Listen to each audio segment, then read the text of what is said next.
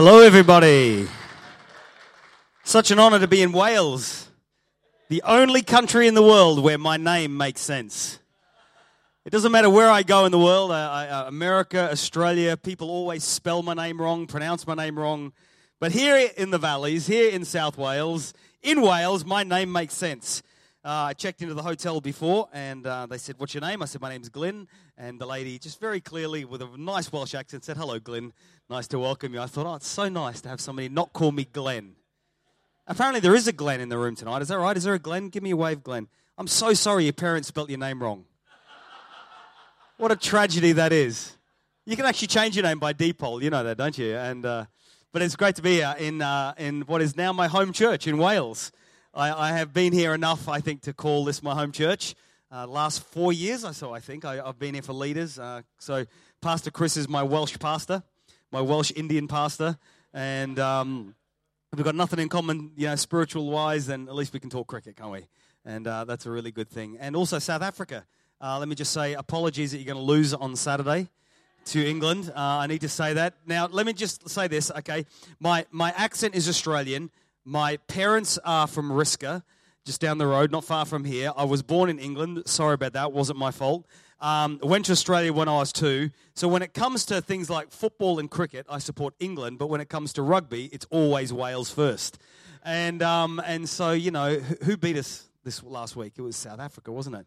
So we just pray for our South African brothers and sisters in the house today. We pray for lice in their bed in the morning, for frogs to be upon them in Jesus' name. And but it's good. And we're praying for Wales to win tomorrow, aren't we? Tomorrow is the day that mighty Wales is going to beat the All Blacks. We believe that in Jesus' name. And everyone said? Amen. Honestly, real treat, real privilege to be here. It's genuinely the only time I really get an invite to come to Wales to speak. And so I'm invested in this nation. I'm proudly Welsh. And love what God is doing here in Gateway Church. I think Pastors Chris and Lyra are outstanding leaders, and I think the transition that this church has gone on in the last 5-7 years. I didn't know the church before. I've only known it under Pastor Chris and Lyra's leadership, but I think what an amazing transformation this is. To see God doing what God is doing in Abba is truly an outstanding thing. So for those of you who are part of Gateway Church, I want to commend you for your support of the vision of the man and woman of God, for what God is doing here in this house. I believe that it's called Gateway Church for a prophetic reason, that it's more than just what God wants to do in Abba itself, but in the surrounding areas as well. And I think that that's fantastic what God is doing. I'm so thrilled, so privileged to be here. Tomorrow I'm going to spend a little bit of time in my favorite castle in the world, which is Raglan Castle. I love going there at least once or twice a year. I find the solitude of that place quite amazing.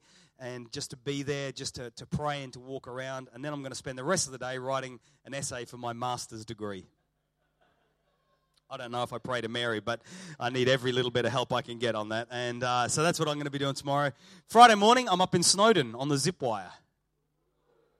I got that for my birthday present, so I'm going to be doing that Friday morning. Saturday, we're in Aberdeen for our Assemblies of God Day, and then, of course, church on Sunday. But it's great to be with you guys. My mum and dad are from Risca, and for some of you who don't know this story, my dad got saved at the age of 12 as a result of a broken leg in a football game. He broke a man's leg, and my dad said, "I'm so sorry," to the man whose leg he broke. And the man said, "I'll forgive you if you come to church with me tomorrow." And effectively, that's what Dad did. Went to a local Assemblies of God church the next day, heard the gospel of Jesus Christ really proclaimed clearly for the first time. And Dad got radically saved. And my mum, who was a Baptist-going girl there in Risca, met up with my dad, got to know my dad, and transitioned from being Baptist to Pentecostal, and that in itself was a bit of a challenge for the families involved. And yet Mum and Dad got married and then began Mum and Dad's journey of pastoring. Dad went to Kenley, to Bible College in London under Donald G for 2 years, went to Newtown to pastor the church where Pastor D. Kagenvan is pastoring right now, and then went to Newcastle in the north of England where my sister was born, went to Manchester where I was born. And then when I was 2, we went to Australia. And so that's been our journey. It's been amazing to see, what God can do. What God can do to a life, for a life, sold out to Him. Not everything that God says always makes sense, but it always makes a difference. And one of the things that I'm really aware of is that on this journey of Christianity, that one decision you make, one decision I make, has an incredible effect on future generations. And, I certainly wouldn't be who I am and wouldn't be doing what I'm doing, wouldn't be married to who I'm married to, wouldn't have the children I've got if it wasn't for that moment all those years ago in Risca when Dad broke a man's leg. And that man, in pain on the football pitch, still had the audacity to invite my dad to church. I mean, God bless that man. Frank Ware, his name was, I think. And God is really good. In 1994, I was in my second year of Assemblies of God Bible College in Sydney, Australia. And God spoke to me three things. God said, go back to the United Kingdom. And I said, you go back. Why'd you leave? And yet God caused my heart to burn for the United Kingdom. God said, you're going to plant a church in the city of your birth. And also in the same time, April 1994, God said, one day you'll lead Assemblies of God in Great Britain. And I remember writing down in my journal that night, is it me or is it God? Because it just seemed so far-fetched for a second-year Bible college student to feel like God had put a nation on his heart. And yet 3 days later at a conference, the Pentecostal preacher was preaching and pointed to me 10 rows back and said, I don't know who you are, but you're asking is something God or is it yourself? God says it's him and it'll come to pass. And so when the appointment was made in March this year for me to lead Assemblies of God, obviously that was a surprise and not a surprise all at the same time. Really humbling. It forced me to get on my knees. These jeans are ripped not because they're trendy, but because they're my prayer jeans, and did a whole lot more prayer. And God really gave me a really clear strategy, I think, for the first 4 years of my leadership of Assemblies of God, which is stripping it back to just three things: leadership development, church health, and mission. And God, by his grace, has given us the courage and the favor to make some really massive decisions in the last 6 months.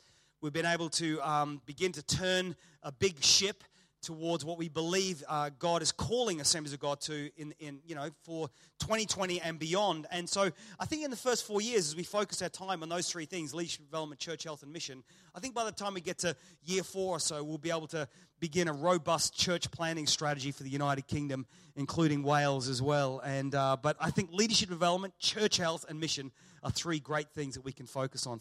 So for those of you who are Assemblies of God, that's what we're about. That's the journey that we're on over the next 4 years. Chris, of course, is leading this whole area here, and we're so thrilled about Chris being involved in that. And also for the elders of this church to release Pastor Chris to be involved in doing that. We really do appreciate it and do really believe that the change that we're going to see over the next 4 years is truly going to be a remarkable, remarkable thing. So I want to thank every single one of you for that. Assemblies of God is an amazing network. It's a relationship. That's what it is. 380,000 Assemblies of God churches globally. There is an Assemblies of God church being planted every 127 minutes globally.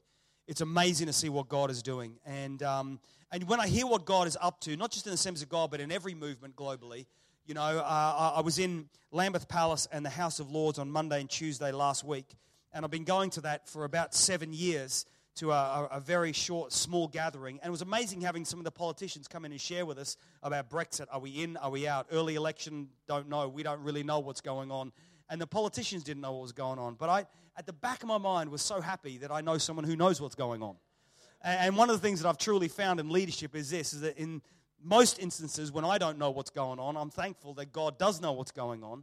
And so even in our journey of planting Audacious Church 12 years ago and launching with 90 people, and after 6 weeks having just 50 people, and then everything God's done in the interim between then and now with 12,000 first-time decisions, 4,000 active people attending on a Sunday, and just in the last 30 months alone, seeing 3,800 decisions, and seeing in the last 6 months church grow by 20%, launching 4 locations as well, and then the complexity of everything that we're facing. I remember reading ethics 24 years ago in Bible college, and the things that we studied in ethics 24 years ago did not even exist today in society, and yet the challenges that come associated with that. And one of the things I really love about Assemblies of God globally is that it gives us as local church pastors the chance to, hear this right, hide behind something that we're connected to. In other words, instead of just society coming after your local church, Pastor Chris, really in coming at you, they're coming at Assemblies of God, which is 380,000 churches. And of course, above that is God himself. And I think that sense of connectivity is a really, really wonderful thing. That's enough about me and Assemblies of God. I'm here, we're doing a leaders' night, and I want to share a leadership message with you. And it really comes out of something that I saw and was reminded of recently. I remember the first Gulf War. Was that 1991, 1992 or so? I was living in Manchester as a teenage boy at the time. My dad was pastoring in the suburbs. And I remember watching the first Iraq War, the first Gulf War, and I remember the pilots coming back from sorties, and they were interviewing both American pilots and British pilots. And the British pilots, responded with humility in a sense of awe of the devastation that they'd reaped and lives that they knew were lost. And there was a sense of the British kind of stiff upper lip, quite demure sense, saying words like, yeah, it's a challenge. It was difficult to see the destruction that the bombs did, but we had a mission, we had orders that we had to do, and we believe we delivered it well. And then the American soldiers, the American pilots were being interviewed, and they were like, "Yeehaw!" It was awesome, and you got to see the personality difference between the British soldiers and the American soldiers. And I hope I'm not stereotyping too much in what I'm about to say, but I think it would be fair to say that the Americans in personality and culture are a little bit louder than us. Yeah? Yeah. And one of the things that happened during World War I, if I can go back that far, is that American soldiers were coming back from various aspects of trench warfare. Same thing happened in World War II. And the American soldiers in pubs and clubs in Britain would begin to talk about where they had been stationed and battles that they'd been fighting and where troop placements were. Without realizing, and they weren't really boasting, it's just that, the bravado of the culture, of the personality, meant it made good pub conversation. We were stationed here, we fought this group, this is where that platoon was. And the enemies realized that the American GIs, more than the British troops, were quite open in their conversation, and so would station, spies in the pubs and in the clubs and in the dance halls in the United Kingdom just to sit there and eavesdrop on conversations. Before long, it became apparent to the Allied forces, to the Allied command, that intel was getting out there, and they didn't know how the enemy was finding out intel about Allied troop placements until they discovered that a lot of the news got out because the returning soldiers would speak openly about where they were. And so there came an advertising campaign that says this: loose lips sink ships. Loose lips sink ships. Of course, there were other advertising campaigns where you would see, the Führer or the Chancellor of the enemy, eavesdropping in on conversation. But loose lips sink ships was probably the most popular and one that you would be aware of. Today, in modern warfare, loose tweets sink fleets. The whole idea that you have to be careful what you say, be careful who you speak to, be careful what conversations you're involved in, because the reality is this, is that our words as leaders, our words either bring life or our words bring death. I promise you tonight, I guarantee you tonight, that much of the life of your ministry, of your church, of your personal life, much of it comes through what we articulate with our mouth. Now listen, one of the challenges, you'll know this as preachers in this room and leaders, is that if you live on stage, you also die on stage. That there are moments when you preach well and other moments when halfway through a message you may even hear the Holy Spirit say, "You're on your own, son. I'm off for a latte." You know, those really bad moments. And I think every single one of us who use a microphone have had times that I call open mouth insert foot, where you say things you don't really mean to say. Am I right? Come on, I'm looking for honesty. Am I right? Preachers, leaders, you ever said something you didn't quite mean or something came out the wrong way? I mean, it happens all the time. In the preaching trade, we call that a faux pas, where you say something you don't really mean. Now, the challenge is this, is when you're preaching, you've done hours of study, hours of reading, hours of preparation, lots of prayer. Then you stand up, understanding that there's a battle going on in the heavenlies right now. Matthew Simpson said, both heaven and hell await the outcome of every message.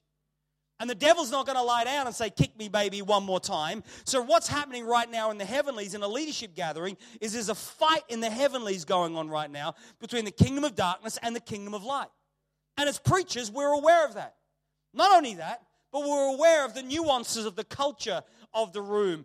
We're aware of people who are listening, people who are sleeping, people who are tweeting, people who are playing Angry Birds, people who are watching the rugby on Sunday morning. Meanwhile, as a preacher, you're conscious of what you've said, what you're saying, and what you're about to say, whilst also hopefully keeping an open spirit, an open mind to the Holy Spirit designed trajectories and tangents that He wants to take you on. And all this is going on in the shape of the person with the lectern, the Bible, the notes, preaching, and it's usually in the mix of that we say things we don't always mean. Like one of our young preachers a few months ago. She got up on stage and said, when Jesus was dying on the cross, He stopped being God and He was only a man. That's called Heresy 101. And she looked down at me and I went, don't go there. And when she finished preaching, I assigned her a mission of about 32 theological textbooks that she has to read. And we all say things we don't mean. Like when I was a youth pastor in Sheffield. And I said this one day. I was preaching on the art of being able to receive. How do you receive a blessing? And my opening line was this. I don't know who said it's better to give than receive. Whoever said that is a loser. And then I preached this great message, Pastor Chris, on how to receive. I got off stage, people got saved, I sat down, my pastor turned to me, he says, Glenn, that loser is Jesus, get up and apologize to the church. I mean, we've all said things with our mouth that we didn't quite mean, and we've all said things with our mouth that we did mean, but the reality is this, loose lips sink ships. And if your life, if your ministry, if your leadership is like a ship going on a destination, then I want you to know this, that what you say will either cause your life, leadership, ministry to get to the destination well, or what you say will sink your leadership. What you say can sink your ministry. What you say can either build or destroy a relationship. It can either build or destroy a church. It can either build or destroy a team. It can build or destroy a denomination simply with the words of our mouth. And one of the things I'm really, really aware of as I travel around and I speak to leaders, and for the last 15 years I've traveled 10 days a month. And just in the last 3 years alone, traveled 1 million miles. And spoken to hundreds of thousands of leaders and done lots of one-on-one consultations. The reality is this, is simply by listening to a leader's words, I can pretty much ascertain the type of life, marriage, children, ministry they have because our words say it all. Let me read you what a neurologist, Andrew Newberg, says. He says this, language shapes our behavior. And each word we use is imbued with multitudes of personal meaning. The right words, spoken in the right way, can bring us love, money, and respect, while the wrong words, or the right words spoken in the wrong way, can lead a country to war. We must carefully orchestrate our speech if we want to achieve our goals and bring our dreams to pass. I love that. Did you watch The Darkest Hour, the movie? Every Brit needs to watch that movie. There's a little bit of fiction, but there's a whole lot of fact. And in that movie, when our Prime Minister at the time, Winston Churchill, stood up and he gave his speech, I have a dream. The end result was that the Parliament got behind our Prime Minister. Don't you wish that would happen right now? They got behind the Prime Minister and they made a decision that they were going to support him in his endeavors. And here's what happened. One of the opposing MPs turns to the other MP who was opposed to Churchill, and when they saw all the MPs stood to their feet and applauding, the opposing MP said, "What just happened?" And the other MP said, Winston Churchill has just mobilized the English language and sent it off to war. Martin Luther King, he stands up and he says, I have a dream. And that speech was part of a catalyst to seeing a global revolution of equality beginning to take place, not just in America and in other parts of the world. I want you to know that your speech is powerful. Leaders, your speech is powerful. Your speech will make you or break you. Your speech will make your church or break your church. Your speech will help your mental ill health, or it will not help you. It'll make things worse. My study revealed this, that in the English language, there are 500,000 words. Sorry, I don't know how many words are in the Welsh language. Most people have a working vocabulary of 2,000 to 3,000 words of the 500,000 in the English language. And most people have an average of 200 to 300 words that they say many times every day. That's what we call our habitual language. You and I, we both have habitual language that we say repeatedly every single day. Here's what neurologists say. Neurologists tell us that our words have a biochemical effect in our body. The words that we speak either bring a positive chemical effect in our body or a negative chemical effect in our body. Now, I've got to be honest, I didn't really understand much to do with the biochemical effects of chemicals in our body until about 6 years ago, my wife stopped sleeping. I remember waking up one morning and I turned to my wife. I said, "Morning, honey. It's 5:30, my wake-up call." And I turned to her and she was looking at me with a tear streaming down her face. I said, "What's up?" She said, "I didn't sleep last night, but I'm tired." That's strange. I went downstairs and I got my coffee, my sparkling water. I sat with my Thompson Chain Reference Bible and was reading my reading for the day. For the last 11 years, I've been reading through Matthew Henry's commentaries with my Bible. And I'm still on that journey. I'm in Joel chapter 2 and I'm in Revelation chapter 4. And I can't wait to finish in Jesus' name. And I was doing that. Do you know, the next morning I woke up and my wife, she said I hadn't slept. The third day, she said I slept in fits and starts for 10 or 15 minutes and went for a week and it went for 2 weeks. And then her body started to shake. I said, "We're going to the doctors, baby." So I took her to our local GP. And the GP kind of did some tests and took a look at her and did some analysis and did some research. And she began to say this to Sophie. She said, "Sophie, your brain, if you like, it has two tanks. One that has serotonin and another that has adrenaline. And when you go to sleep, what happens is this, and when you go to rest, the serotonin is released, if I can in layman's terms say, like a mist. And this chemical mist, this serotonin, this relaxing agent is released into your body, which causes you to calm and go to sleep." And he said this. He said, "Your serotonin tank is empty.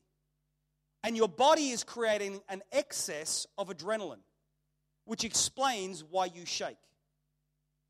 I would wake up in the middle of the night to my bed shaking because my wife would lie in bed next to me shaking. She would say things like this. She said, I feel like I'm nervous. I got this nervous energy. I'm about to run a race. I'm about to enter a competition. She said, "That's the feeling that I get." And the doctor said, "Yeah, that's the adrenaline that your body is creating an excess amount of." So think about that for a moment. Neurologists say our words, the words we speak, have a biochemical effect in our lives. So I want to ask you this question. What words do you habitually speak? Because scientists are very clear that this will positively affect our life or negatively affect based on our words. Now listen, neurologists and modern day scientists are surprised by these findings, but we should not be surprised. The Bible's been saying this for years. Jesus says this in Matthew 12, "Make a tree good and its fruit will be good. Or make a tree bad, and its fruit will be bad. For a tree is recognized by its fruit. You brood of vipers. How can you who are evil say anything good?" Verse 34, "For out of the overflow of the heart, the mouth speaks. The good man brings good things out of the good stored up for him, and the evil man brings evil things out of the evil stored up in him. But I tell you that men and women will have to give an account on the day of judgment for every careless word they have spoken. For by your words you will be acquitted. For by your words you will be free. For by your words you will experience increase and thriving and favor, and by your words you will be condemned. You will be restricted. You won't know growth. Neurologists call it a biochemical effect. The Bible, Jesus himself, says our words matter. Leaders, your words matter. My family still lives in Wales. I still meet with them. They're not followers of Christ. And yet every time I eat with them and every time I talk with them, I get the language and the culture and the narrative of the valleys of South Wales. I hear it every time. It's second nature to me. I understand it, but I don't get it because everything I get is negative. Negative about the weather, negative about the car the neighbor has, negative about the church up the road, negative about the taxes, negative about Brexit, negative about English, negative about rugby, negative, without realizing that our words affect everything about our life. Therefore, their life is one of difficulty and tragedy and complaint, and there's no joy and there's no happiness. And my cousin's children are not walking with God, and their lives are a mess, and things are a tragedy, and things are difficult. It's like a combination of EastEnders and Coronation Street put together, multiplied by 100, and that is their life living in the valleys. Why? Because their words matter. Leaders, your words matter. I want to give you 3 really quick things that I believe Jesus is saying in this text, and then I'm going to give you, because it's a leaders' night, 10 very quick practical steps on how we can change our speech in Jesus' name. Because here's the thing. If every single person has 200 to 300 habitual words on a daily basis, we as leaders do too. So the first thing Jesus is saying here is this, is Jesus is saying your speech identifies you. Your speech identifies you. Here's what he says. Make a tree good and its fruit will be good, or make a tree bad and its fruit will be bad. For a tree is recognized by its fruit.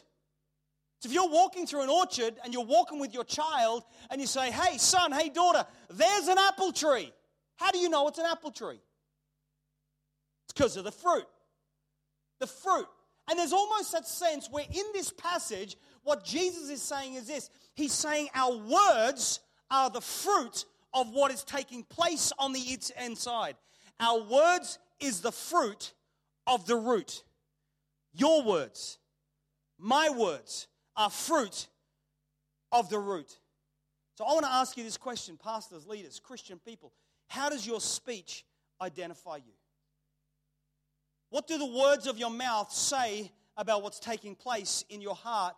For out of the overflow of the heart, the mouth speaks.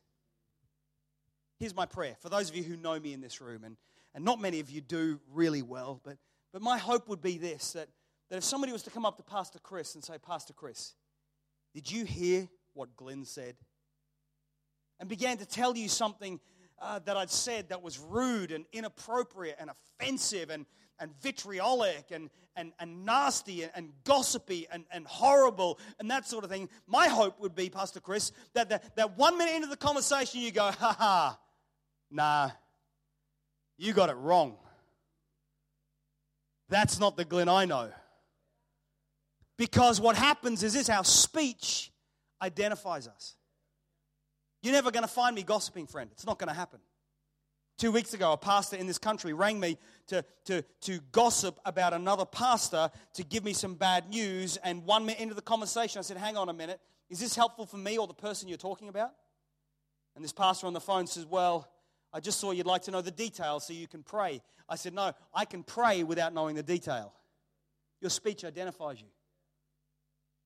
Every rugby day in primary school, every athletics day in primary school, there will be lots of people on the sidelines, but I could always hear Beryl Barrett, my mum, 5'1.5". I know her voice. Her speech identifies her. She's got the lilt of the Welsh valleys. Her speech identifies her. And even 2 Sundays ago, was it, when Wales were playing Sunday morning and the anthem was sung, I FaceTime my mum. She's in Queensland, Australia. I'm in Manchester. We're both singing the national anthem. And then I stopped and I'm watching my mum sing. In fact, I didn't need my phone to hear my mum. She sings so loud, I could hang up and still hear. Your speech identifies you. What do people say about pastors in Wales? What are people saying about Christians in Wales? Because Jesus is saying our speech either reveals that we are followers of him or not.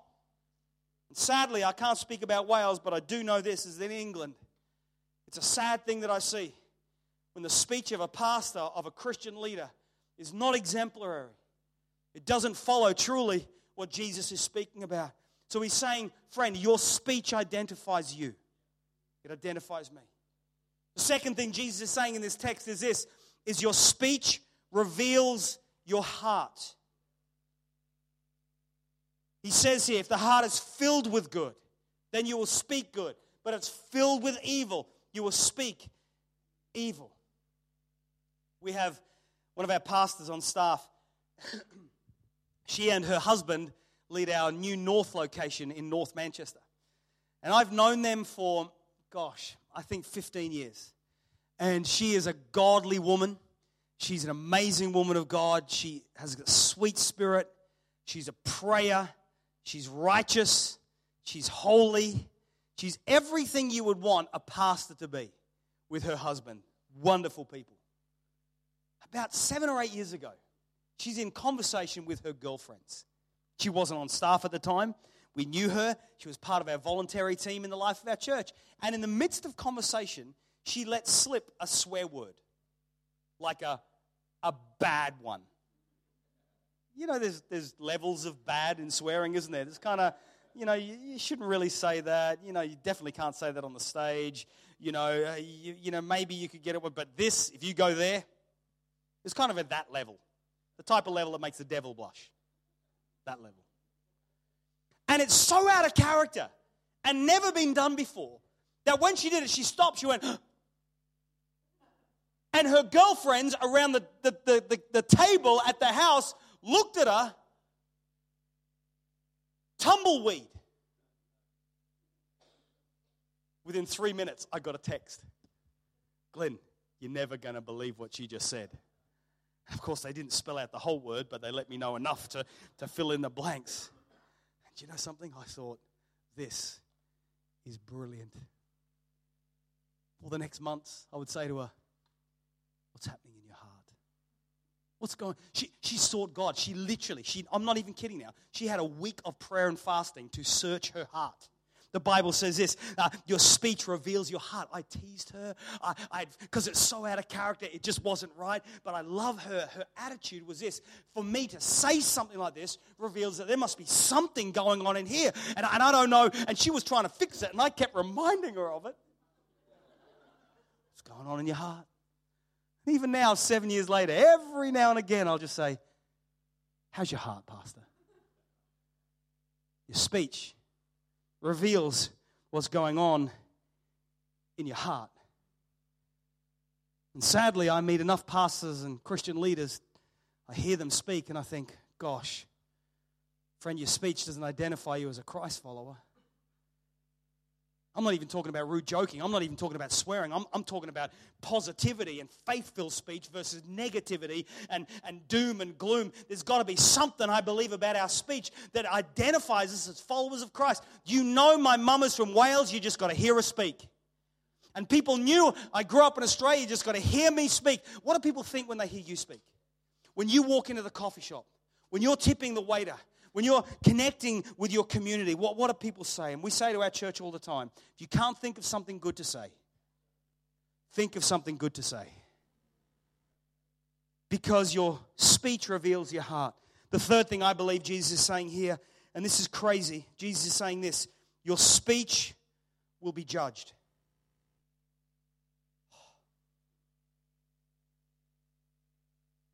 I don't know if we talk enough about this. My speech. Jesus is actually saying in this passage where we read it, He's saying that our speech identifies us, reveals our character and our salvation. I have friends who had bad, filthy mouths. They got saved, and in a moment, the Spirit of God touched them, changed their mouth, changed their language. I think that's what Jesus is getting at here. That our speech identifies and reveals our character. I think that sometimes what I've seen in church leaders with church pastors is that we pray a prayer on our morning like David, I lay my request before you and wait with eager expectation.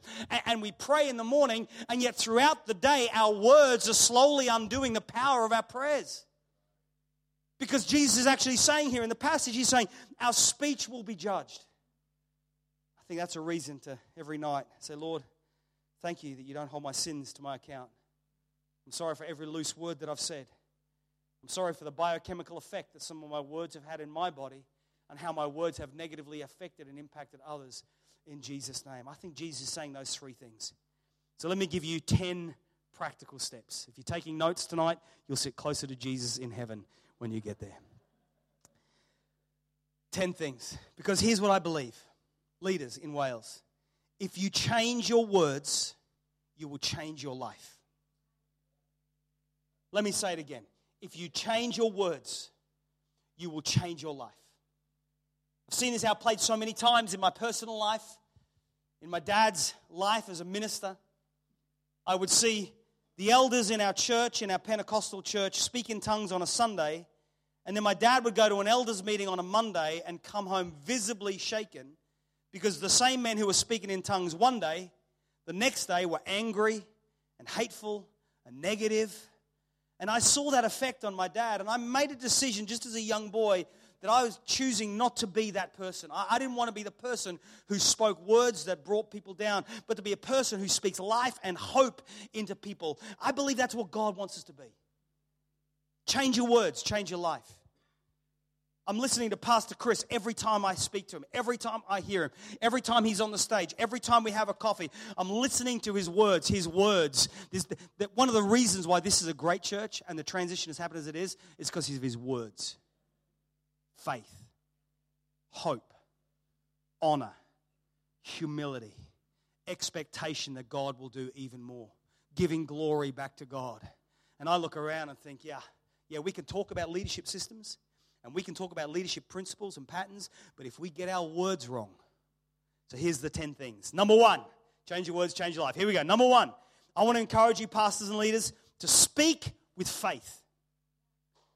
Speak with faith, one person. Speak with faith in Jesus' name. The Bible says without faith, it's impossible to please God. We need faith to speak with faith. Now, the thing about faith is this. Faith recognizes the facts but proceeds with purpose. Speak with faith. We're in the middle of a building campaign. We need £35 million to build our new church facility in downtown Manchester. We haven't got £35. It's not in the bank, but I know someone who does. He owns the cattle on 1,000 hills. And we have a choice to make, friends. We can either look at the negativity, we can either name the facts and stay in the facts of what are, or we can speak with faith. We're looking for a new building. We're looking for new land. We're believing that tithes and offerings are going to increase. We're believing for souls. I want you to know that faith is not sticking your head in the sand and ignoring the facts. It recognizes the facts, but speaks with purpose and proceeds with purpose. Let's be men and women of faith. I know it's tough. I know leadership can be tough. I know it can be lonely. I know it can be disappointing. I know as leaders, you're like me. You get hugged with one hand, and the same person who's hugging you with one hand is stabbing you with the other hand. Am I right? It's happened to me twice this year. I get the emails too. I get the hate mail too. But I want to encourage you, be men and women of faith. God's looking for us in Wales to be men and women of faith.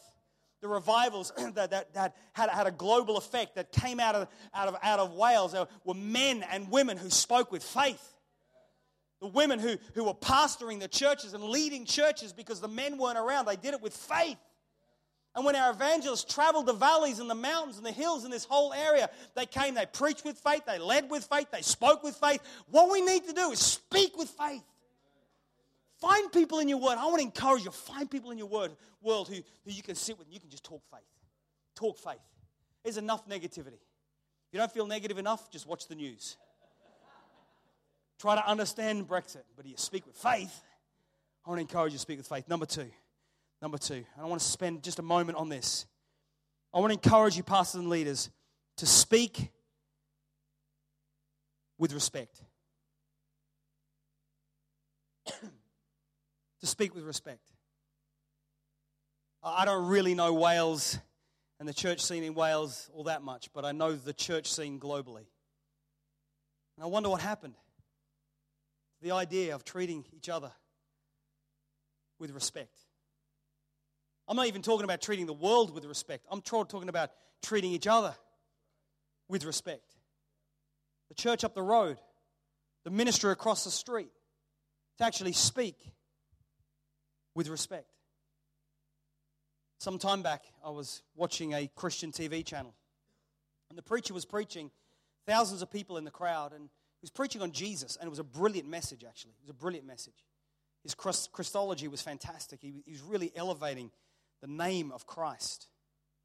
And the crowd was sitting there placid and arms folded, and every now and again a golf clap would go up, and then they'd revert to positions. But then, when he started to speak negatively about the church up the road, people stood to their feet and started to cheer and clap. And I remember looking at that thinking, gosh, something's wrong.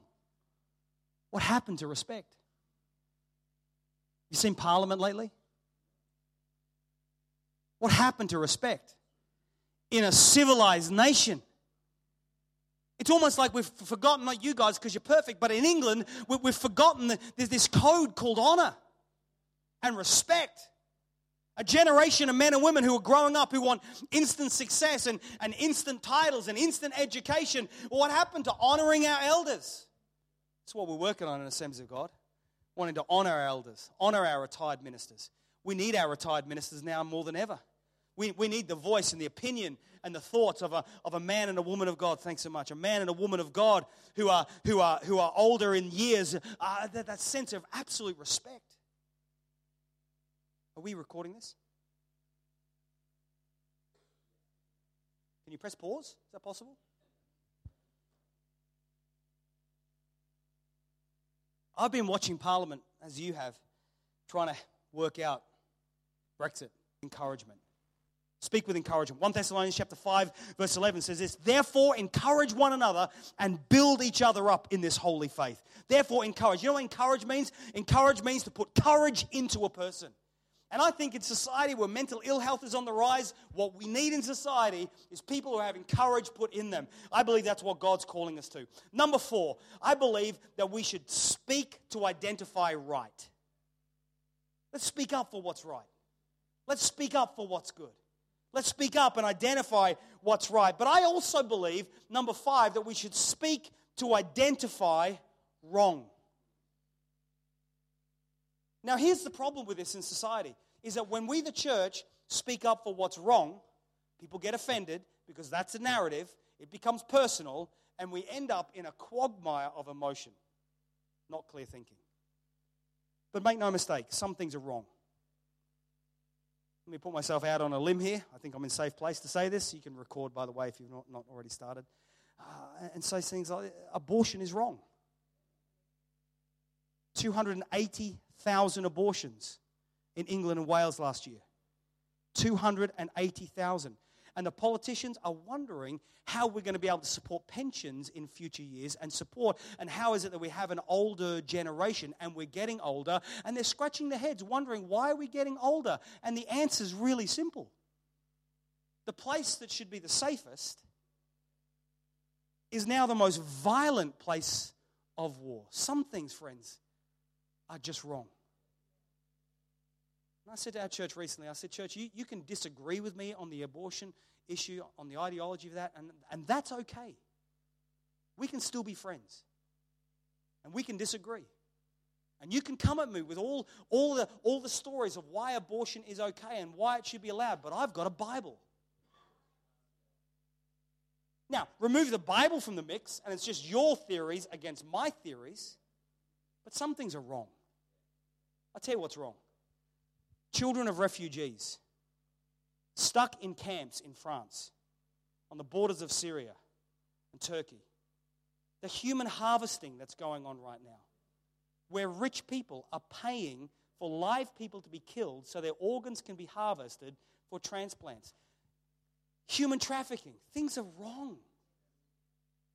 And I think that sometimes in churches in England, not in Wales because you're perfect, but in Scotland definitely, we end up speaking about things that it's like, we're worried about the color of the carpet and the color of the walls. I really hope I'm not offending you. Guys, I was brought up in a very traditional Pentecostal. I remember what it was like where you could not move the communion table. I remember those days. I remember when we first had drums, Dad brought drums in. I remember people being angry because every time that bass drum was kicked, a demon was released. I remember those arguments. No, I do remember it. But some things are right and some things are wrong and some things are just not worth the hassle. Pastor Glenn, you can't do that in church. Why? You can give me a Bible verse that says we can't do that in church, then I won't do it in church. I think we argue about the wrong things. Meanwhile, society's going to hell, and the valleys are getting darker. Thank God they're not because of your churches. Mental health is spiraling. We've got to speak up for what's wrong. Can I encourage you, sixthly, I'm nearly done. I'm going to race through these. Number 6, speak with the Word of God. Speak with the Word of God. Speak with the Word of God. We were in a room recently of 80 pastors. One of our national team, Pastor Simon Jarvis, he said to a room of 80 pastors, some of Assemblies of God, some are from other streams, and he asked this question. He said, how many of you read the Bible every day? In a room of 80 pastors, 2 put their hands up. 2. He said, okay, how many of you have read the Bible this week? 8 put their hand up. No wonder we're losing the battle. No wonder we've found it so difficult. I say to my son, he's 16, I say, son, if you brush your teeth for 2 minutes in the morning and 2 minutes at night, when you're an old man, you'll still have your own teeth. I think it's the same with the Bible. Instead of reaching for the mobile phone, how about reaching for the book? Oh gosh, even 2 minutes in the morning passes and 2 minutes at night is better than nothing. Jesus came back at the devil. You say this, but it is written. This book is so outstanding. It's so brilliant. It's a living word. You read it and it lives in you. And I hear this excuses in our church. Pastor Glenn, I read the Bible. I didn't get much out of it. I can't really remember much of it. I can't remember what I had for lunch last Tuesday, but it still nourished me. And the thing about the living Word of God is this, is when you read the living Word of God, it's like a yeast that goes into the bread, and at some point when you need it and you're stuck and you don't know what to do, it's amazing how when you're up against it, when you can't pay the bills for your church, you need to buy that land and you need a miracle, and you've got elders against you and deacons after you, and difficulty in society. It is amazing how in those moments, something that you read months and years ago, you can't even remember reading it. All of a sudden, it begins to grow. I say the Chinese bamboo tree, I think that's what it's called. It's planted and watered and nothing happens for 5 years. After 5 years, in the next 6 weeks, it will grow 90 feet. In 6 weeks. I think that's a good illustration of the Word of God. It goes in. So I want you to speak the Word of God. Number 7, we speak to create. We speak to create. We speak to create. This is the theology of firsts. That if you want to know why something exists, you've got to go to the book and look at the first time it happened. And the first time we see speech is when God said, "Let there be light." He didn't talk to the darkness. He just created the light. I firmly believe this, that we speak to create, that the primary purpose of speech is not communication, it is creation. That's why we come to our churches early on a Sunday morning. We walk around, we put our hands on every chair. Say, thank you, Father, these chairs will be full today. Thank you that souls will be saved today. I'm so thankful that when we do services, every service, we have our intercessory prayer team off in the distance, and they're praying in a quiet corner, and they're just prophesying into the heavens what we're going to see begin to happen. You know, the last 5 weeks in Manchester has been juicy because we've had demonic manifestations the 5 last Sundays, and I'm thinking now we're starting to affect the kingdom of darkness. I wonder, what is your speech creating great things or negative things? I don't believe in name it and claim it, but I do believe that our words create. Number 8, we speak to prophesy the future. I've said that. Number 9, we speak to paint the colors of the culture mosaic. In other words, we're not looking for clones. Bring who you are. Be who you are.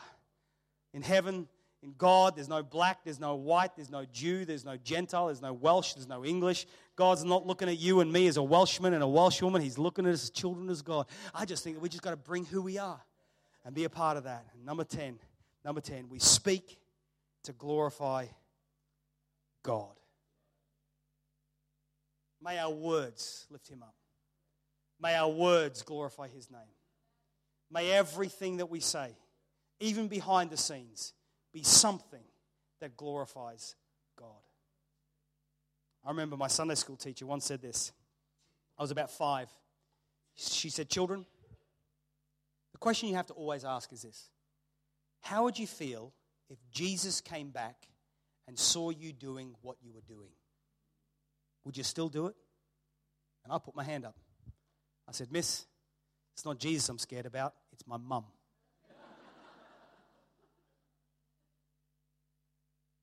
This whole idea that he is the silent listener in every conversation. Do our words glorify him or not? And all this came out of my recent quiet time. Hosea chapter 14, verse 2. Take words with you and return to the Lord. Take words with you and return to the Lord. In other words, friends, in Wales, if we change our words, we will change our life. And I want to encourage you that as you go home and you reread this, make a tree good and its fruit will be good, or make a tree bad and its fruit will be bad. For a tree is recognized by its fruit. You brood of vipers, he's speaking to religious people now. How can you who are evil say anything good? For out of the overflow of the heart, the mouth speaks. The good man and woman bring good things out of the good things stored up in them, and the evil people bring evil things out of the evil stored up in them. For I tell you that both men and women, pastors and leaders, will have to give an account on the day of judgment for every careless word they have spoken. For by your words in your church, you will experience freedom, life, hope, salvation, faith for miracles, faith for finances, and by your words, you will be condemned. Hosea 14:2, take words with you and return to the Lord. Would you stand to your feet with me across this place?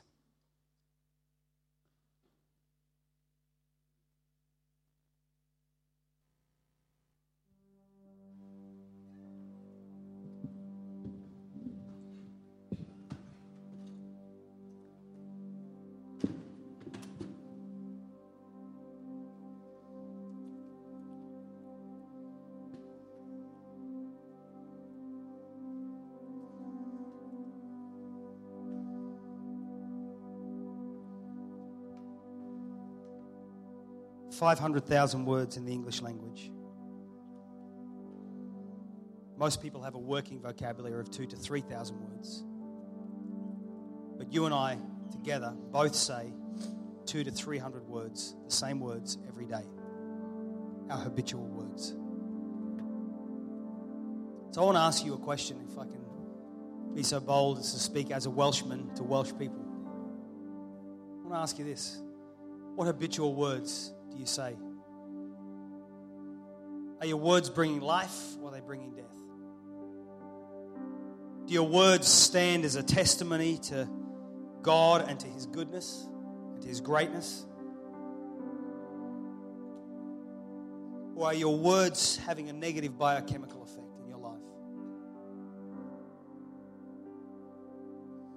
Just changing the words we speak can cause our minds to change.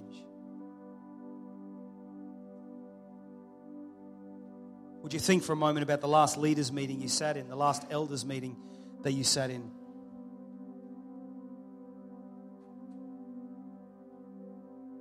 Were the words spoken words of life and faith and hope and optimism? Yeah, recognizing the fact, but still full of hope. Or was that another difficult conversation that once again as a leader you walked away from just feeling heavy? Why'd you feel heavy? It's because our words have a biochemical effect.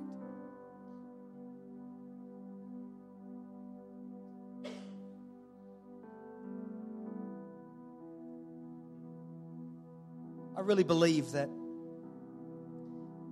as we move forward as leaders with a clear understanding of the power of our words, that maybe the homework for us tonight is to really sit and be honest and assess our habitual language.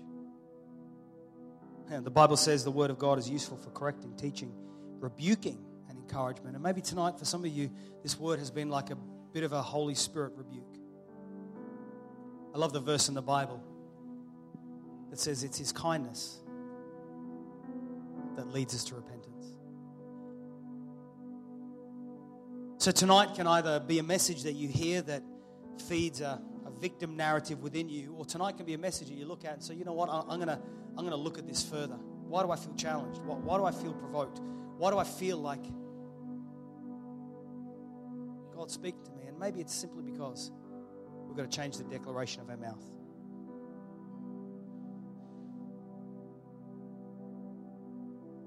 We speak to create. We speak to prophesy. We create the future. So, Father, over every church gathered here in this room tonight, over every leader, Father, I take a moment to speak, to prophesy life. Father, as we all drive home tonight, acutely aware of the challenges that are in our world, we choose not to magnify the darkness, but to magnify the light. Psalm 34, oh, magnify the Lord with me, and let us praise His name forever. And Father, where we have been guilty of magnifying the darknesses and magnifying the challenges and wonder why we're so consumed with difficulty and problems at every turn, we make a decision tonight that we're going to change the words of our mouth. We will continue to magnify You, Lord. Father, for pastors and leaders in this room right now who are currently working with and having to deal with teams that are negative, Lord, I pray in the mighty name of Jesus, as we in this room collectively make a decision that what we are going to do is we're going to change the words of our mouth. Lord, I pray that as leaders in this room change the words of their mouth, Lord, that the effect will be that we'll begin to see our teams change. Give us the courage and the confidence and the gentleness to lead our teams into a new season of faith, hope, and optimism, I pray, in the mighty name of Jesus. Lord, we believe that You are bigger than our challenges. The Bank of Heaven is greater than the Bank of England and the Bank of Wales. We believe, God, that You own the cattle on 1,000 hills. God, we understand that it is Your desire. You have a greater desire that Wales is saved, even greater than us. So, Lord, stir our hearts. May we not only have spiritual gifts at work, but the fruit of the Spirit. May we live and lead and speak with love, joy, peace, patience, kindness, goodness, long-suffering, self-control. God, I pray in the mighty name of Jesus, may our words glorify You in such a way. Father, may every searcher, may every seeker, may every life destroyed by the storms of life that come into our churches and come into proximity of Christian people in Wales, may they just hear the way we speak, and may something take place on the inside. May hope begin to rise as we choose to be bringers of light and love through our words.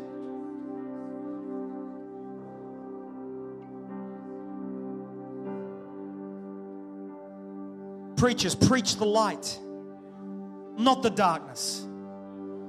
Preach hope, not hopelessness. Preach faith, not despair. This Sunday, when you get up to preach, may you be a man and a woman possessed by the Holy Spirit in such a way that you prophesy newness over your season, over your church. Father, we believe that Wales will be saved. Father, we believe new churches will be established. God, we believe that existing churches will be repurposed. Father, we believe that every church gathered here will experience growth. Father, we're prophesying goodness. We're prophesying greatness over every situation and circumstance right now. Father, I pray for the pastor, the leader in this room on the brink of giving up. Lord, I pray that faith right now would be stirred in their hearts as we speak life, hope, liberty, and love over them. Lord, I pray that no longer would we despair, but we'd come back to you. We believe. We believe. We believe in the mighty name of Jesus.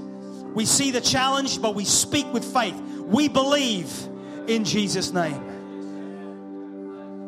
Pastor Leader, I wonder right now, just so I bring this to a close, would you just get with the person who you're with? I want you to just begin to pray over them. I want you to prophesy right now in Jesus' name. I want you to prophesy increase. I want you to prophesy expansion. Just speak, just the words of your mouth. Every time we speak, we prophesy. We're creating the future. Let's begin to change our language over Wales and the situation in Jesus' name.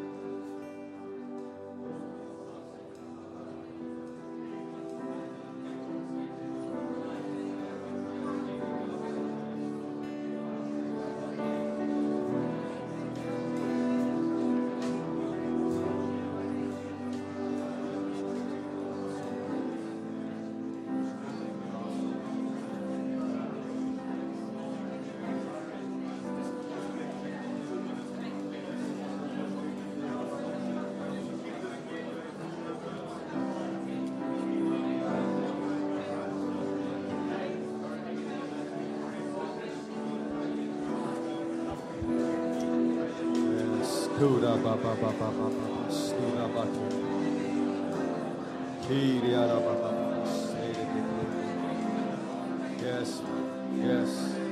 New beginning, new season, new shift in the name of Jesus. Yes, yes. Thank you, Lord. Thank you. Thank you. Thank you, Jesus. Thank you, Jesus. Thank you, Lord. Yes. Maybe some of you just need to speak new life into that situation you're going to go back into tonight. Tonight, maybe a marriage situation, maybe something that you're dreading going back to. By faith, speak into it right now. In the name of Jesus. Speak life. Life. We cancel death and we speak life in the name of Jesus. Tonight itself, tonight, right now, into that medical condition, we speak the life of God right now, tonight, in the name of Jesus. Into what's happening in your workplace tomorrow morning, Father, tonight we speak the intervention of God, the supernatural power of God in the name of Jesus. Thank you, Lord, you're raising up your people to prophesy, bring life into dead situations. Thank you, Lord.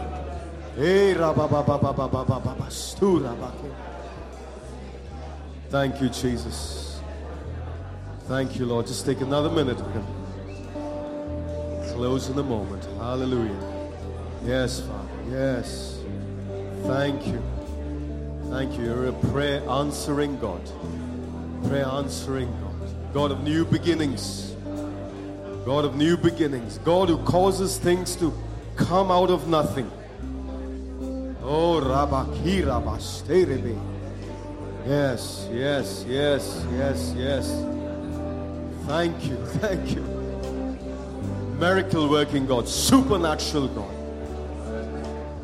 Not by might or power, but by your Spirit, oh God. Yes. Let your river flow into the valleys, into the lanes, into the bylanes of this great nation. Let your river flow like never before. The river of God, river of life, river of healing, river of restoration. Oh, Rabba Kinda Riba Koro Bokende. Thank you. Thank you. Oh, yes, yes, yes, yes. Thank you, Lord. Some of us just make that decision tonight before you go back. Raise an altar in a way and say, Lord, my words are going to change from tonight. Never again I'm going to go down that route. Never again. Tonight I make a decision. I'm going to speak your words. Your words from today. Your words of life. We bless you, Lord. We bless you. We bless you. We bless you. Hallelujah. Thank you, Jesus. Thank you, Jesus. Thank you, Lord. And Wales will be saved. Amen. Your churches will grow. Your life will be fruitful and multiply. What your hands touch will bring glory to God. Hallelujah. Amen. May the words of our mouth and the meditation of our heart be pleasing to you, O Lord. What a wonderful evening we've had. I mean, we can go on and on, but listen, we want to take what we received and say, Holy Spirit, build on this now. Take it to your teams. Take it to your churches. Let's be people that we are people who prophesy 24/7. As we walk through our lanes and by lanes and the people we meet coming to our church, speak words of life. I think recently we were saying that to some of our group in church.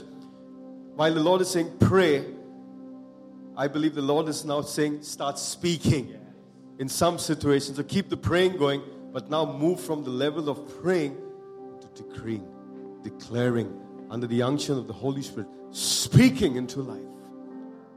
And things will begin to happen. Change. Amen. Let's give Jesus a wonderful, wonderful praise. Hallelujah. Thank you, Lord. Bless you, Father. Let's appreciate Glenn. Thank you, Glenn. Thank you for that. Bless you. Bless you. Amen. Amen. We're going to close with a song of praise as we leave this place. Let's sing together. Lift up the name of Jesus. You can stay on after the meeting is over. Fellowship, get to know one another. But God bless you. Great and mighty things in Jesus' name.